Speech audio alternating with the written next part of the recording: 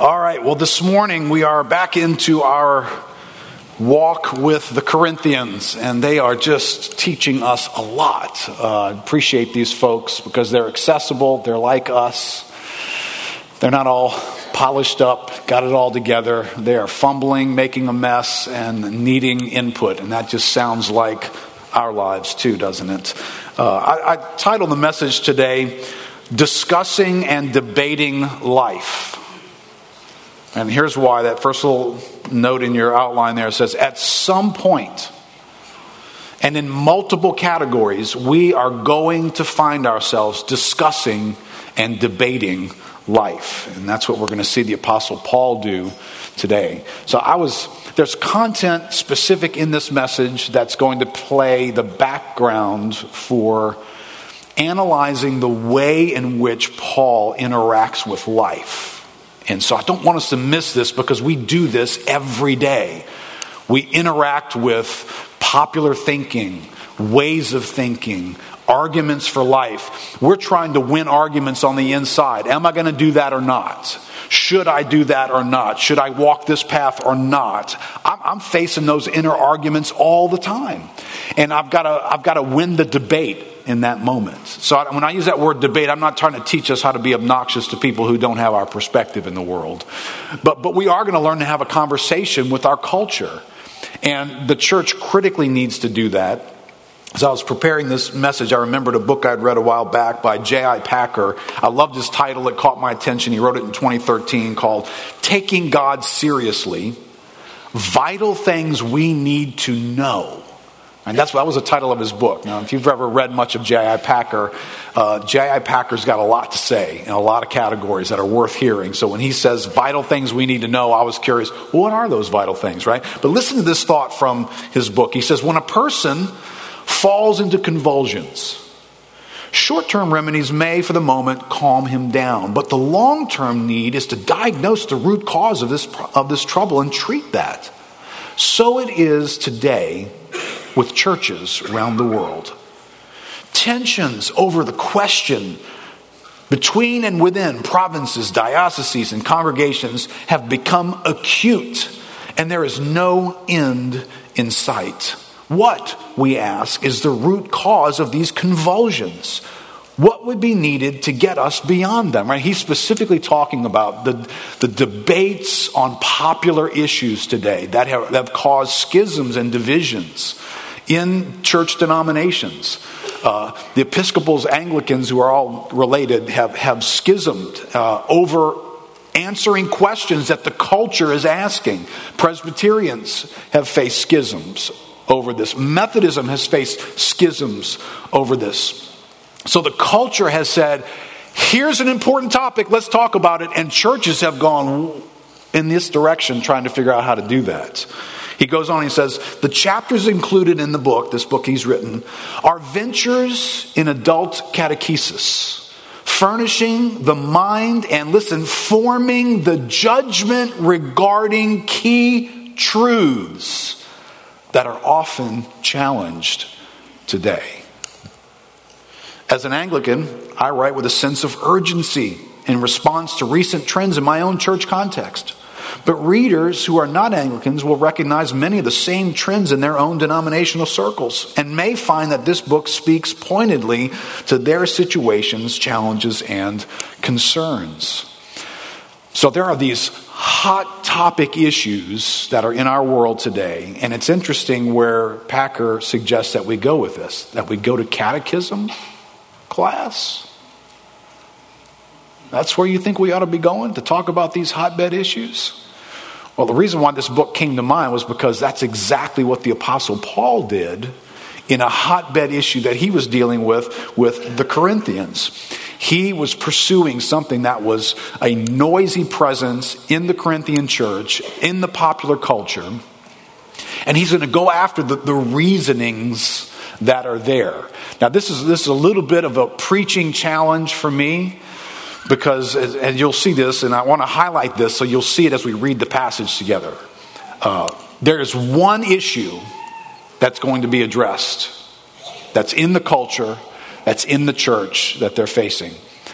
But, and this is a loose count because I think I can make an argument for more than this. Paul is going to address one issue with 8 doctrinal components. That's where he's going to go with addressing this popular issue in life. 8 doctrinal components. Now you can realize for me that's a nightmare as a preacher, because I have a hard time staying within bounds with one thing to talk about.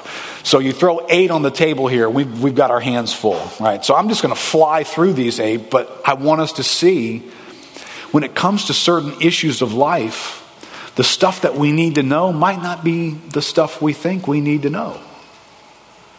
We might be debating and discussing this stuff in the common day vernacular of the world. We get drawn into a subject, this hotbed subject that we'll look at today. We get drawn into that conversation and we've got our opinions and we bounce our thoughts off their thoughts. But please notice where this goes in this passage. The Apostle Paul schools us in how to have a conversation about things that really, really matter in our culture. I started to title the message, Can We Talk? Remember that? Somebody had that phrase. They used to have a show or something called that. Can we talk? And I want to conclude the message by starting it this way. Quite honestly, a lot of Christians can't talk because they don't know enough of the right information to even talk about. So, I don't know how offensive that feels to you, but we need what this passage teaches us to do with hot topics. All right, 1 Corinthians chapter 6, verse 12. All things are lawful for me, but not all things are helpful. Now, please notice in your Bible that all things are lawful for me is in quotes. All right, there's 2 phrases in this opening paragraph that are in quotes because Paul is quoting a common idea that's being spoken and shared in Corinth and in the church. So, all things are lawful for me, but not all things are helpful. All things are lawful for me, but I will not be dominated by anything. Another quote here. Well, food is for the stomach, and the stomach for food. And God will destroy both, one and the other. The body is not meant for sexual immorality, but for the Lord, and the Lord for the body. And God raised the Lord and will also raise us up by his power. Do you not know that your bodies are members of Christ? Shall I then take the members of Christ and make them members of a prostitute? Never. Or do you not know that he who is joined to a prostitute becomes one body with her? For as it is written, the 2 will become one flesh. But he who is joined to the Lord becomes one spirit with him. Flee from sexual immorality. Every other sin a person commits is outside the body, but the sexually immoral person sins against his own body. Or do you not know that your body is a temple of the Holy Spirit within you, whom you have from God? You are not your own, for you were bought with a price. So glorify God in your body. Let's pray for a moment. Lord, thank you for giving us a place to encounter inspired words. A perspective that is perfect, doesn't change, it doesn't get subject to opinion, it doesn't shift, it doesn't become suddenly outdated. Lord, your perspective truly is the only absolute, trustworthy, eternal perspective that there is. You have preserved that in your word. So Lord, help us to interact with your word this morning. We need the help that it offers us. In Jesus' name, amen. All right, we have one hot topic in this section. Did you pick up on what it was? Sexual immorality. All right, that's the hot topic that Paul is going to be addressing, and it's a very hot topic for them. Is that a hot topic for us? It's a very hot topic for us as well, but for very different reasons. Not very different, somewhat different reasons for us today. But I want you to notice something here, because what I'm going to call the common language street talk that's present in Corinth is important to pick up on. Because when things start to feel common, when things start to feel like they've got a common explanation to them, and that starts to feel like it's accepted, and that's an acceptable line of reasoning right there, that does something to all of us. And the culture is what controls that, right? When you get enough people saying, oh, that's not a big deal, then everybody starts feeling like, well, I guess that's not a big deal. So over time, the Corinthians have this issue in them. We have this issue among us. And so this sexual immorality was getting explained. It was getting handled with phrases like what he starts the discussion with. Well, all things are lawful for me. If you look at other translations, you'd find this. Everything is permissible. The NIV translation says, I have the right to do anything. That's a little interesting. I have the right. And the Greek words used there have authority dipped in them a little bit. One translator says, I have authority over. So there is this dimension that there's this argument going on here that when it comes to decision making about what I do with me as a person, I've got the right. All things are lawful for me. Everything's permissible for me. All right, that's common vernacular in Corinth. Does that sound familiar at all to us today? Right, here's just a couple of thoughts, right? What's gotten installed in our vocabulary used to not exist. I'm going to run the risk of offending a few people here today. But can you just go with me here for a second? Just give me permission to back up about 20 or 30 or 40 years ago. And for us just to realize the culture changed the terms and created new terms that have now become acceptable. And so you associate these acceptable terms with a particular moral practice, and you've got a dilemma on your hands. So at some point, our culture introduced the idea that a woman has the rights over her own body. Do you understand that phrase wasn't thrown around in the 50s and the 60s, in the 70s? But then when Roe versus Wade came along, all of a sudden that became an argument. The woman has the right over her own body. And the more that gained ground, it started to feel like, well, yeah. I mean, who else would have the right? Yeah, I mean, I guess that kind of sounds right. It just started to sound right to the culture. And it can start sounding right to everybody who hears it. Right? Well, as opposed to who would have the right over her body? Somebody walks up today and says, I identify as blank. Fill in the blank. I identify as, whatever it is. And you guys are encountering this on a regular basis today. All right? Again, I'm not trying to offend anybody who's struggling in any of these areas or has history in any of these areas. But you do recognize in the culture, I don't even need the Bible to make this statement. In our culture, if 20 or 30 years ago you had come up and says, I identify as, fill in the blank with whatever it is we're filling it in today, people would have questioned your psychological condition. That was a strange thought, that you clearly are not what you claim to be identifying as. You have a detachment from reality. You are living in denial. I mean, there's all kinds of phrases that would have gotten applied to that. But today, that's a common phrase, isn't it? I identify as. Sexual orientation.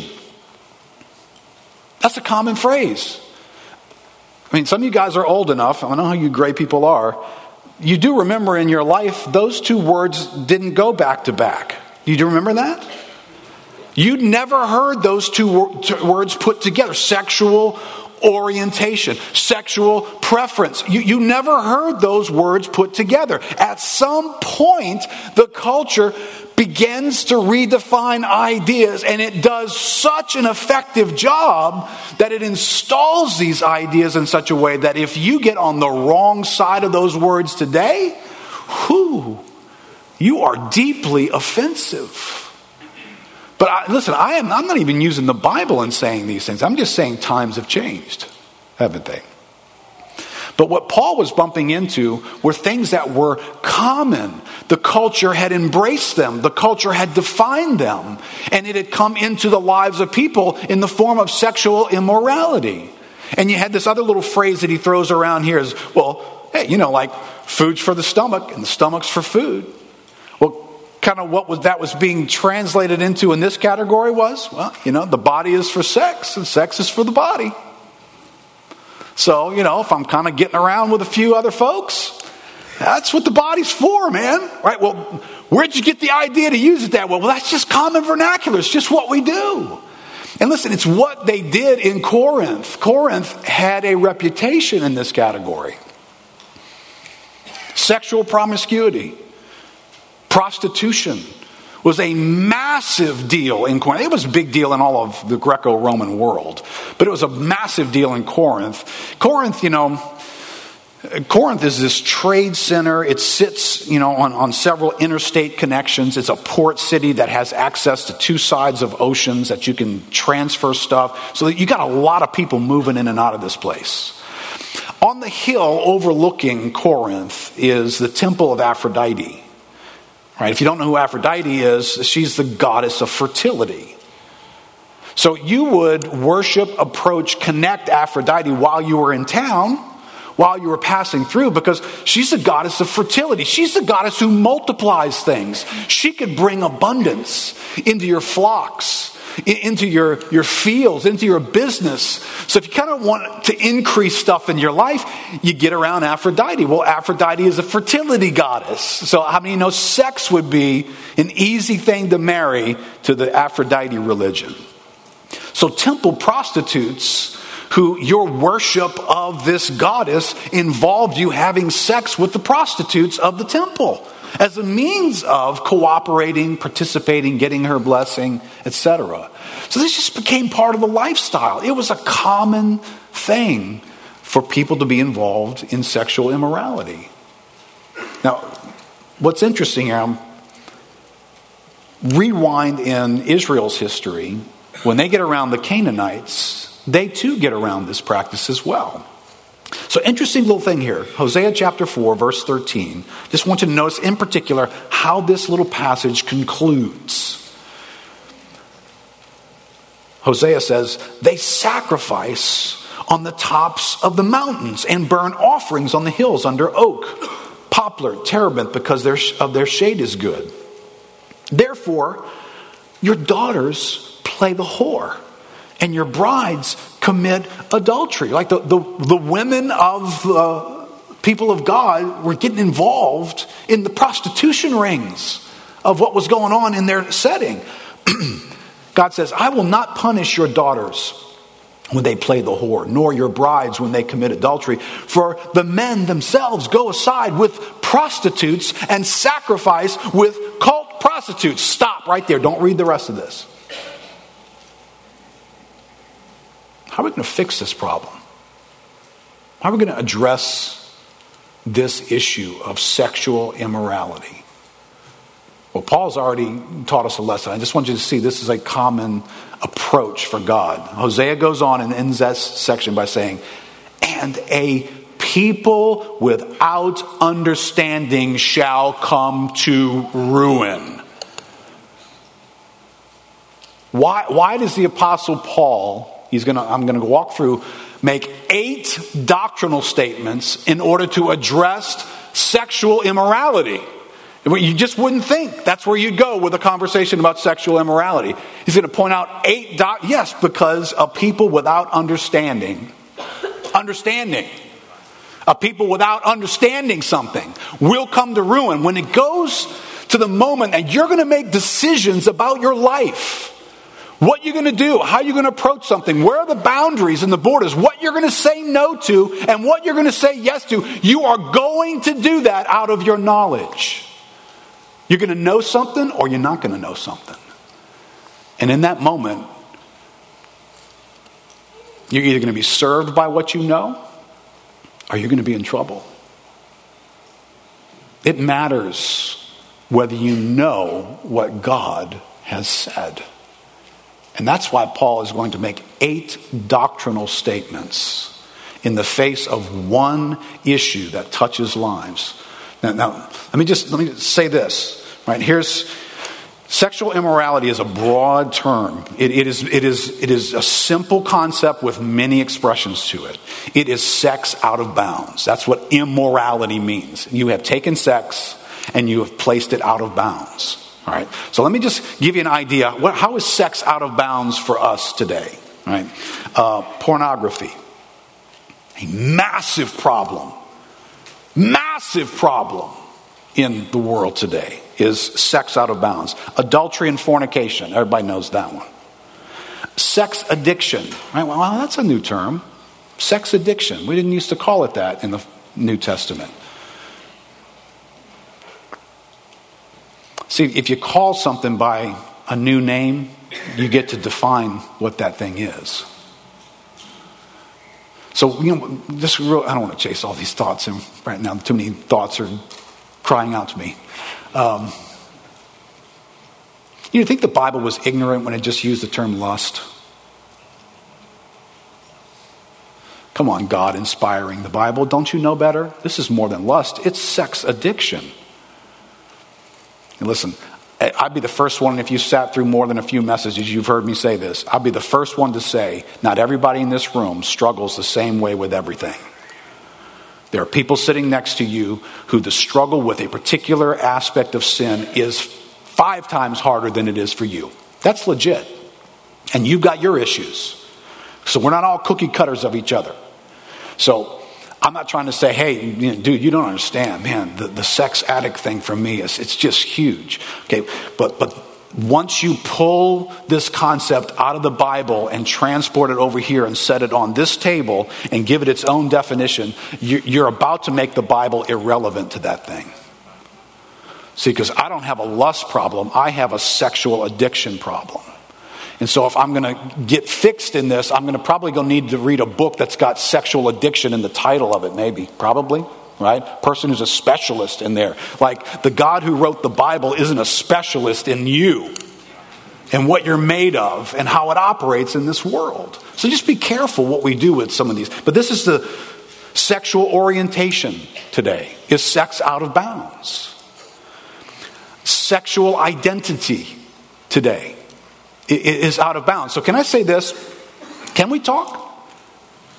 Can we talk about these things? Let me just say this. If you can't talk about the 8 things I'm about to bring up, then we can't talk.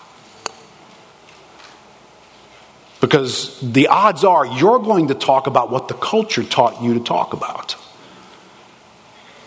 And the Bible is about to talk about 8 things that you would have done this if I hadn't done this message this way today. You'd have thought, what's that got to do with sexual addiction? What's that got to do with pornography? Everything. Or the inspired word of God would not have said this the way it says it to us today. All right, so let's run through these things. Let's get a look at these 8 things that you need to know in order to address sexual immorality as it appears in our world and in our own lives. All right, first thing we come in contact with, Paul picks up this little phraseology here. He says, all things are lawful for me. Question: does the Bible teach anything about boundaries? All right, this is a boundary question.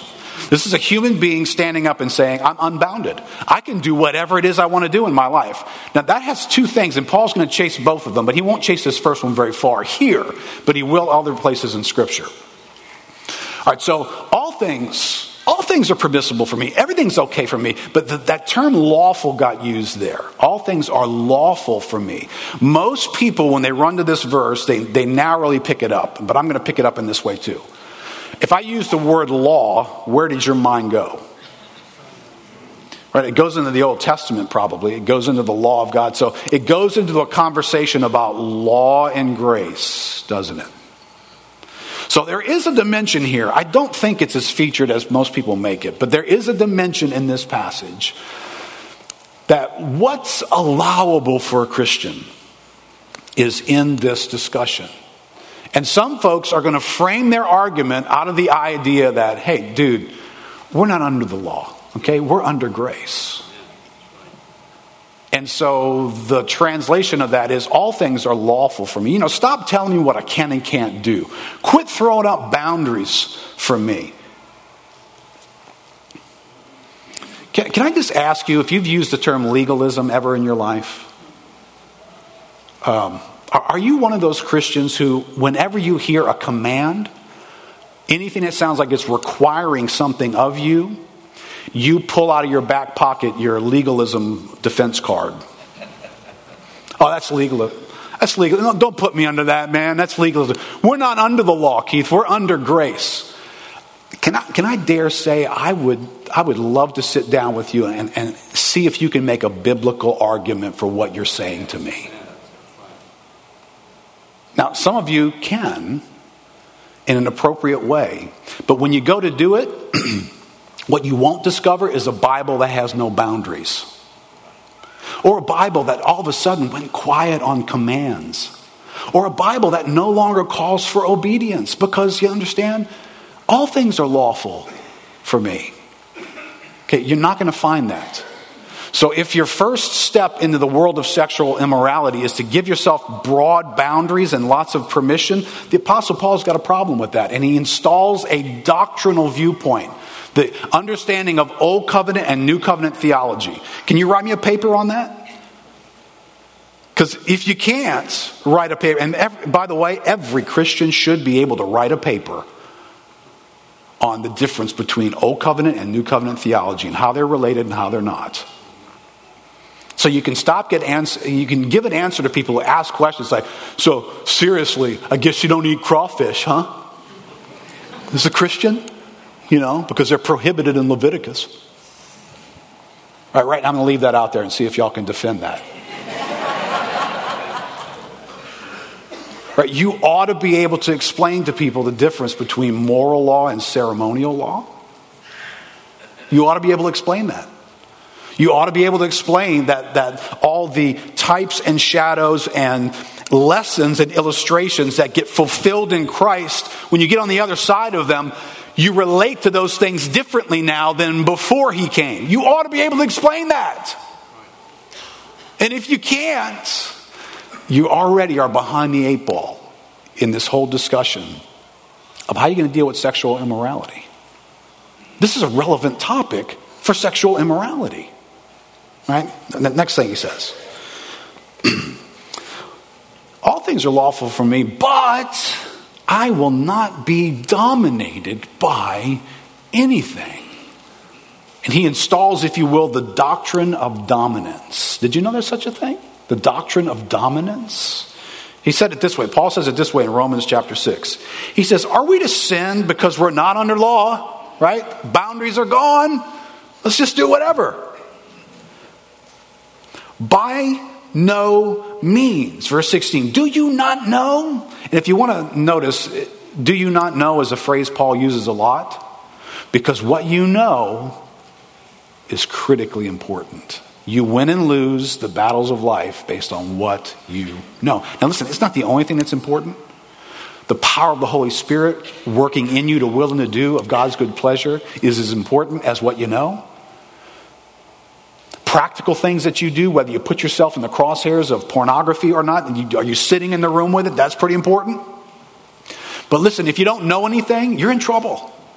That's why Paul can say over and over again, do you not know that if you present yourselves to anyone as obedient slaves, you are slaves of the one whom you obey, either of sin, which leads to death, or of obedience, which leads to righteousness. Did you know that that applies? Did you know that that's the realities of life? Did you know that Paul is pulling this from a doctrinal standpoint? He is explaining to them and applying to them the doctrine of sin, the doctrine of depravity.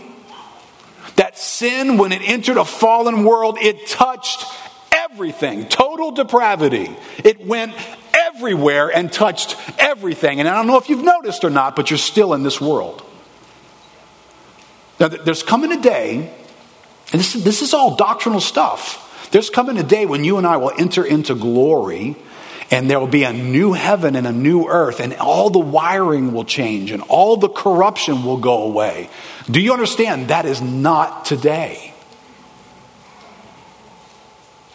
I need to hear this understanding that if I get around something and I present myself to it, I am volunteering for slavery. That's what I'm volunteering for. Because the way in which my fallen humanity still operates, the way in which sin still operates, the fact that there's a real devil in the real world that I live in is making me a candidate for slavery for certain things. That if I present myself to them, I will become dominated by them. Did you know that? Did you know that when you thought I just would watch a little bit of pornography? You understand?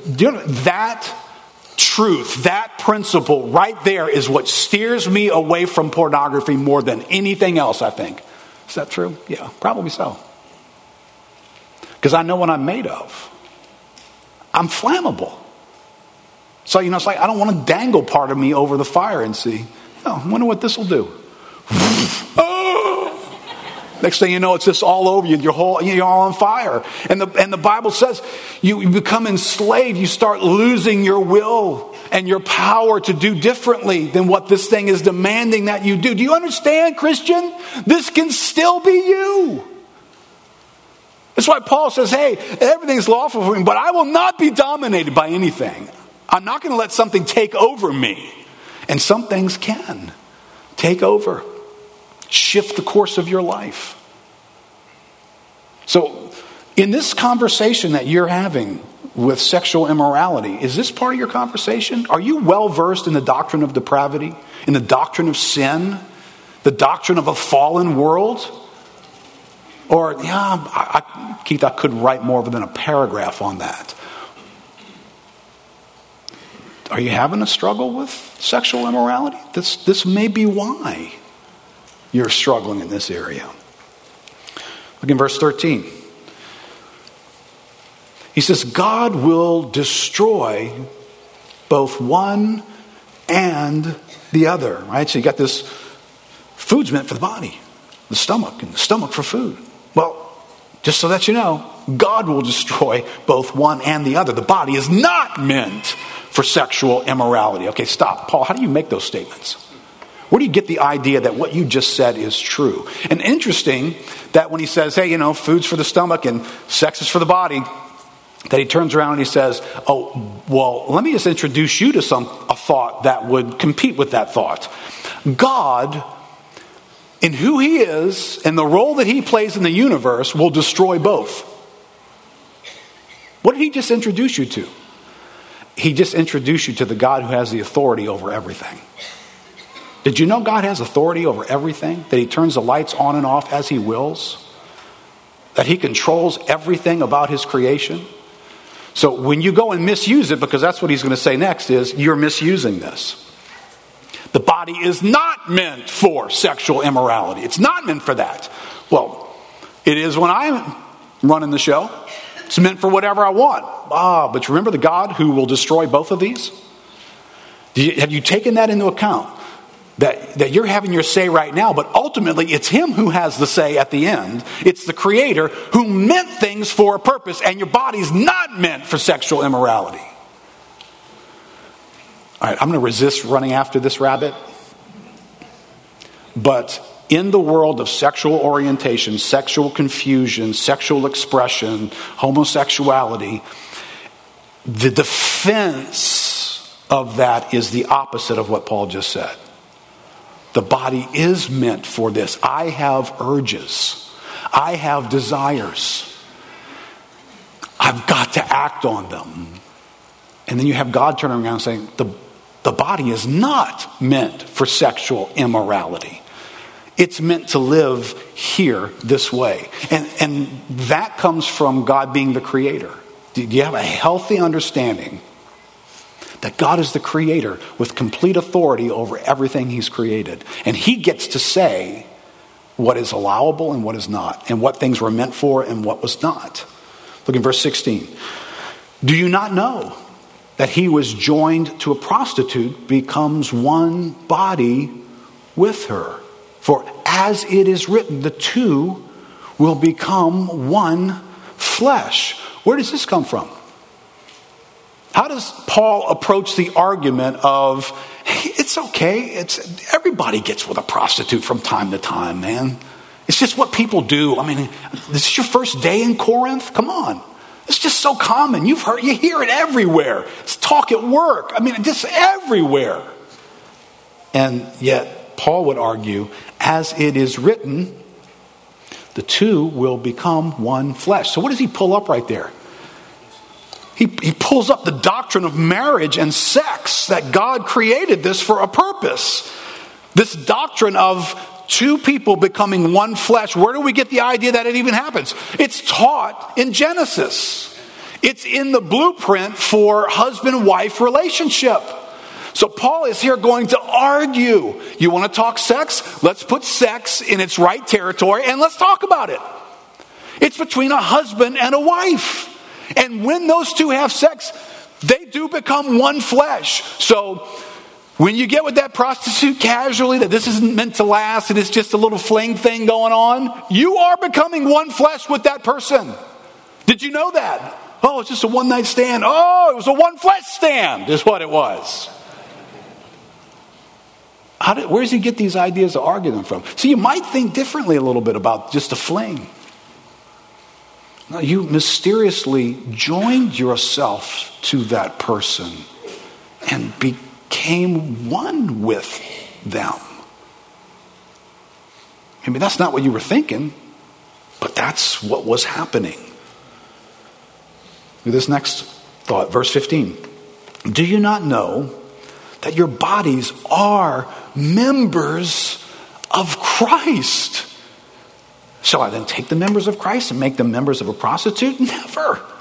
Do you not know that he who is joined to a prostitute becomes one body with her? For as it is written, the two shall become one flesh. But he who's joined to the Lord becomes one spirit with him. Verse 19, do you not know that your body is a temple of the Holy Spirit within you? So here's a reality that touches on whether or not you would join your body to another person in the physical, intimate act of sex. Paul says, you know what's relevant to that? I don't know if you thought about this, but this is what's relevant to that. You are joined to the Lord and one spirit with him. That's relevant to that. Did you ever think about that? Because that's what Paul is saying here. When you go to think through whether or not I'm just going to enjoy the physical act of sex with another person, have you thought that you are one spirit with the Lord? Because apparently that's relevant to what's going on in that bed. And you know, how to make it relevant, I don't know if this has ever been said to you, but have in your mind the idea that when you climb in bed with that other person, you drag Jesus in with you. Because you're one spirit with him. You comfortable with that idea? That you're in there going after it, and the glorious God of the universe is one with you in spirit? Is that okay with you? I mean, listen, you wouldn't just go out in public and have sex and let just anybody just watch, right?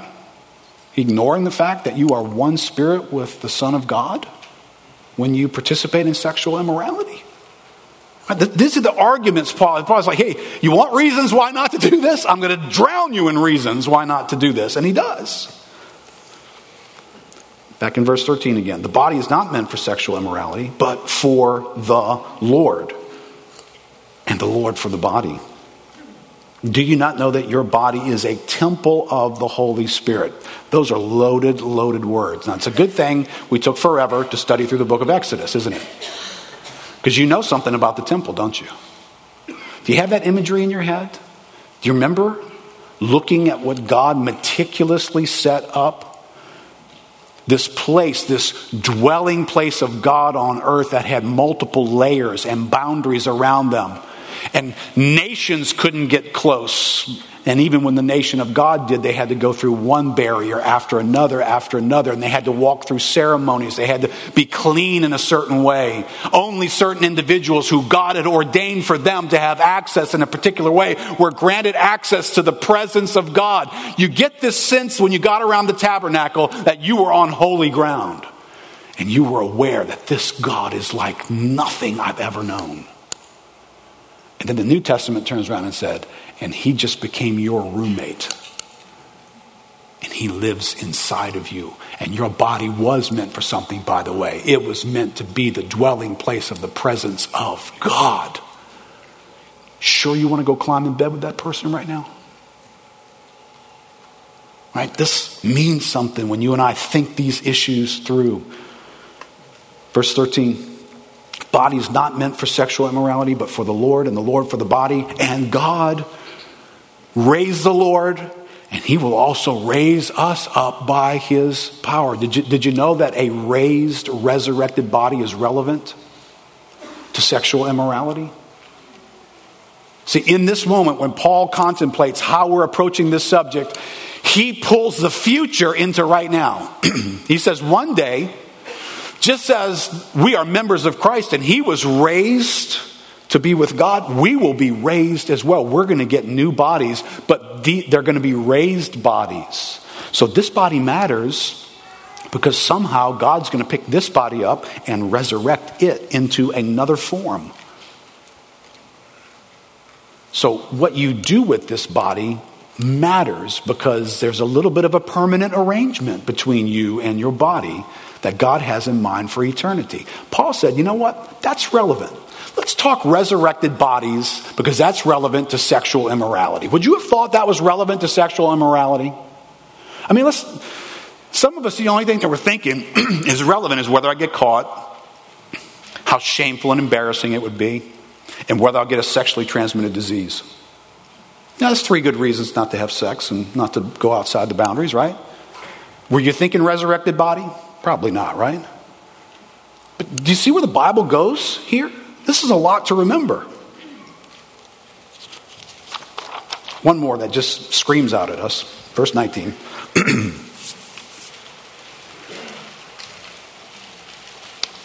You are not your own. For you were bought with a price. So glorify God in your body. You are not your own. You were bought with a price. Okay, honestly, when was the last time you stopped and thought, I'm not the owner? And how many of us are running around every day of our lives thinking, I'm the owner. I have rights. Well, you would if you owned anything. I don't know if you read the fine print. When you gave your life to Christ, you really gave your life to Christ. He owns everything. You own nothing. Well, I got some things I'd like to do. Well, take it up with the owner. And the shock here is, you guys in Corinth, you are out of bounds here. Do you not know that you don't own yourselves? What has happened to you? That you think that you could make these choices and choose these. This is the most, here's an argument. You don't own anything. So the doctrine of lordship. If I asked you to write a paper on lordship, could you write a paper on lordship? I mentioned, last week, a lot of us could write a paper on hippie Jesus. Could you write a paper on lordship? On the Greek word kurios, what does it mean for God to be Lord of my life? See, if I can write a paper on that and I have the knowledge of that and I understand who's the owner sincerely, who is the owner of my life, when I go to do anything in my life, I'm not the owner. I might be the guy with an impulse. I might have strong desires, but I'm not the owner. And so my impulses and desires are going to have to sit underneath the authority of God, who is the owner. Therefore, glorify God with your bodies. Right? This phrase, if I ask you to write a paper on all things exist for the glory of God. That's what the Bible says. All things exist for the glory. What would you write on that? Right? That's why our little catchphrase around here is growing together for the glory of God. All things, the Bible says, exist for the glory of God. Christ created all things. They were created through him and for him. They all exist for the glory of God. That's a nice phrase. Can you write anything on that? Could you write a paper on what does it mean for all things to exist for the glory of God? See, that is extremely relevant the day you face sexual temptation. The day you have a discussion about whether or not you're going to go in that direction or anybody else should or not. Whether or not you understand your breath exists, your life exists for the glory of God. And the idea that you have impulses on the inside of you that you must figure out how to be faithful to has to sit next to that idea. But all things exist for the glory of God. So if your impulse is to do something that's out of bounds and doesn't glorify God, then you are not to do it. Oh, but you don't know how hard that is. I didn't say anything about easy and hard yet. There's lots of things that we do in our lives that are hard. But we do them for the glory of God. And so, sexual immorality and all these little labels that I mentioned earlier, this is a hot topic for us today. This is in our culture, it's in our lives, it's affecting our world. It needs to be answered doctrinally. Doctrinally. You need to know the right things. And that's not just a debate about how to win somebody's debate about Roe versus Wade or whatever. It's a doctrinal debate, right? J.I. Packer says, who needs doctrine? You do. I do. We all do. Everybody needs doctrine. If he or she is ever to know God. Granted, most people are aware that some sort of supreme being exists, but nobody comes to know him relationally without first learning key facts about him. Who and what he is. What he has done, is doing, and will do. And for this, we need doctrine. Doctrine is the map that guides us on our cross-country journeying through the 1,000-odd pages of the Bible on the one hand, and on the complexities of godly living on the other. Doctrine is the spectacles through which we discern the stepping stones across the rapids and through the swamps that keep our feet on the path of life. Doctrine, indeed, is the surgical cure for the natural spiritual blindness that otherwise makes it impossible for us to find where the path of life begins. Doctrine is the data about the Lord Jesus Christ that makes faith in him possible. And then doctrine becomes, so to speak, the cookbook for life, giving the correct recipe for each venture in belief and behavior. So, can we talk?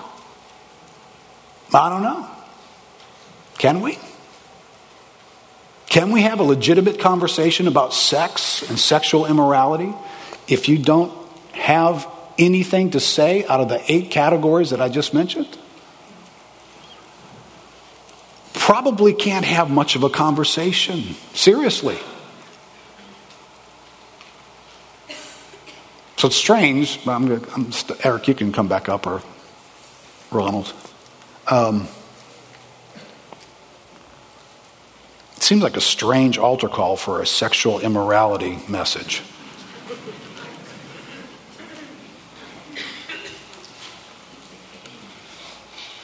What you know and what you don't know, what you've taken the time to know, what you've studied, what you've buried in your own soul is massively important to sexual immorality. How it sits in your life, in our church, in our view. So in one way, I do want to pray for folks this morning. In a particular way, in a minute we will. But in another way, I want to introduce you to something that actually it takes some time. It takes life patterns to know things. All right, so here we are almost into May, and hopefully you've got some thoughts, maybe some summer reading. Maybe you're going to be doing some summer reading. Oh, I don't like to read. Listen, I'm going to get a really ugly plaque and put it somewhere in here. Christianity is not for the stupid. I'm not sure. It's going to say something like that. You have to know things. You have to really know things. And you've got to know them in such a way that they're compelling to you, so that when somebody brings up sexual immorality, you know to bring up the temple of God. You know it. It's inside of you. Paul doesn't hesitate here, scratch his head, go, what if your wife catches you, huh? What are you going to do then? What if you get a disease, huh? You don't hear that from Paul. He pulls doctrine out one after another. This is relevant to that. This one too. Sit down. This is relevant. If you don't know these things, you're going into battle, no bullets. You got nothing to fire with, nothing to fight with. So how do you get about knowing some things? All right, put a slide together here. Take a picture of this. Any of these books would be outstanding places, and at some point you can't go to heaven until you've read all of them. But these would just be outstanding books to start. Some of you guys aren't taking pictures. You're not even writing anything down. Listen, do not continue to be stupid. I'm going to put a plaque up. They're probably, if you're looking for biggest one, the one on the right's biggest one. That one's, study it for the rest of your life. It's very big. The Christian Life by Sinclair Ferguson is a reduced version of that giant book, if you will. And it's wonderfully written, easily accessible, very relevant. J.I. Packer's Knowing God is a Christian classic. I think they ask you about that when you get to heaven, whether you've read that one. The Knowledge of the Holy by A.W. Tozer is a small book, but you won't be able to read it very quickly. It's just very thoughtful, very thought-provoking. All right, so whether you are a reader or not, get the Audible version. I don't know what to tell you, but you've got to get this stuff inside of you.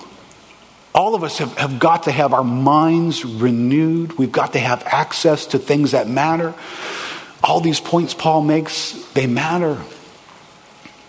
They may be the difference between whether or not I say yes to something that's going to enslave me, destroy me, or whether I say no to it. That's a big deal, isn't it? All right, let's stand up together.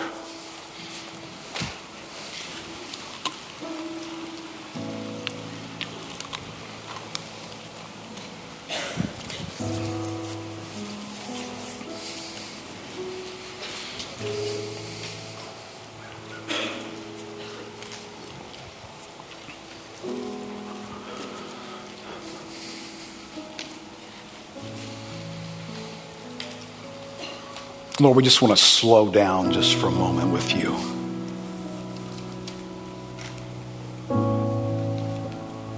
And I pray you'd give us grace to just fully be here right now. Not yet giving ourselves permission to move on into the next thing of the day. And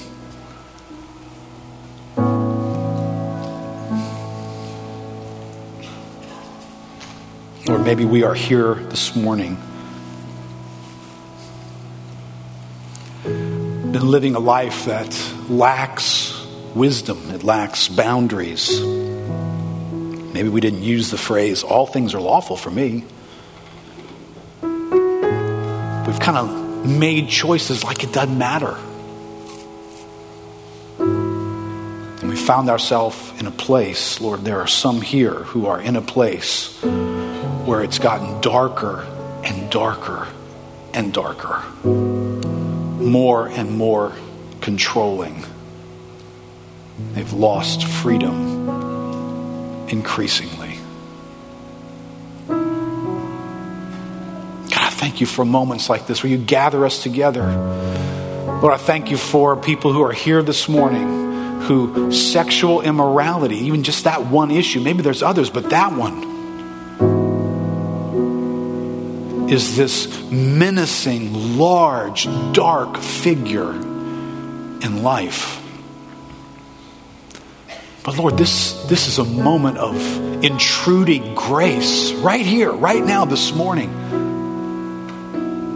could have been in another book discussing another passage, but Lord, this is where you had us. And for some, Lord, this is the off-ramp. This morning, Lord, this is the off-ramp.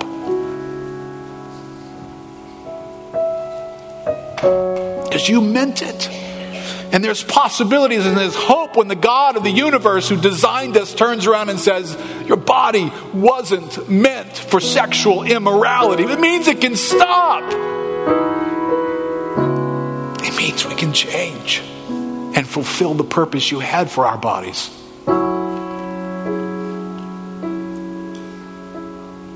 God, would you rescue some here with faith to believe?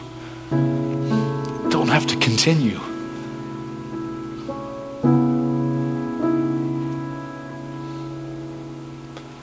Well, this is one hot topic. And maybe there'd be several that would feel this way, that just need a rich, deep revelation knowledge of you to undo the control, the dominance that has come in when we just got a little sloppy.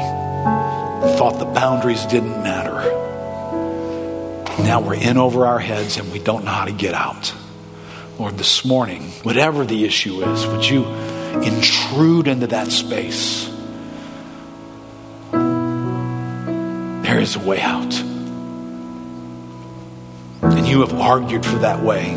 8 different ways you have argued. God, this morning, help us. Help us in this room. Help this morning to be a changing moment.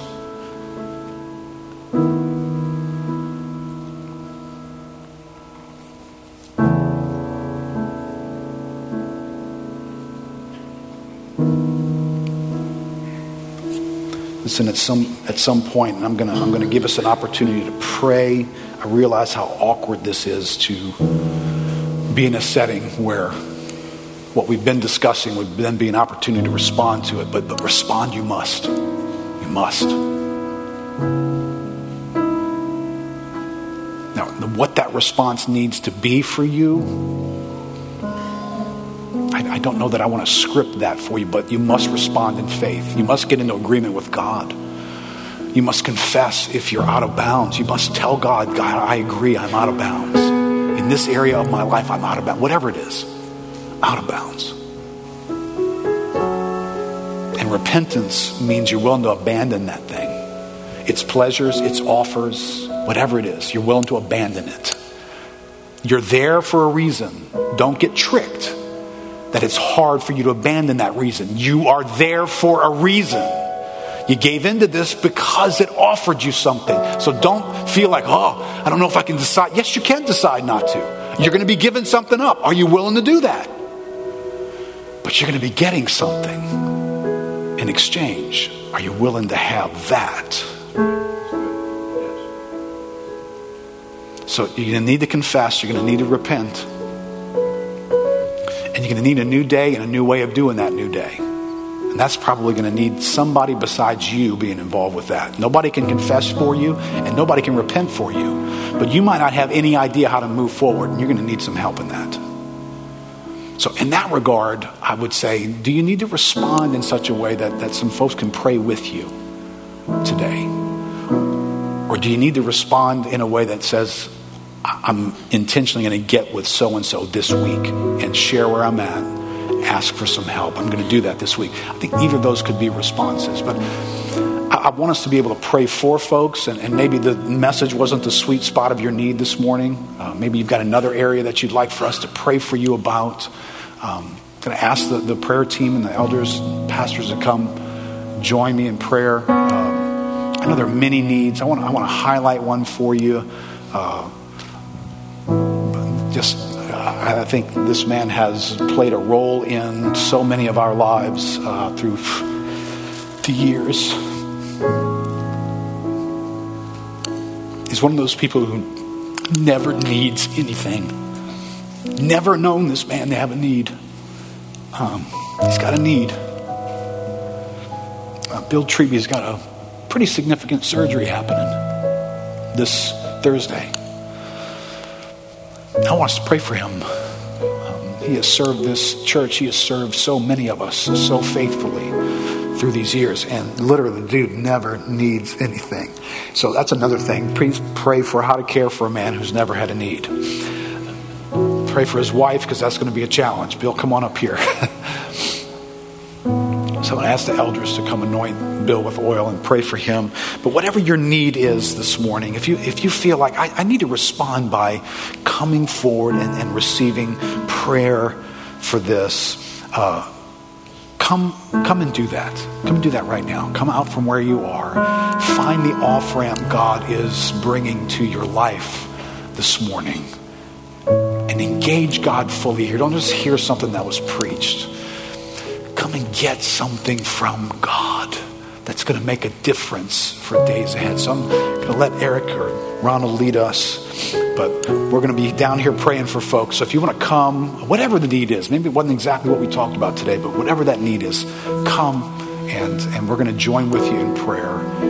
Ask God to invade that situation for you.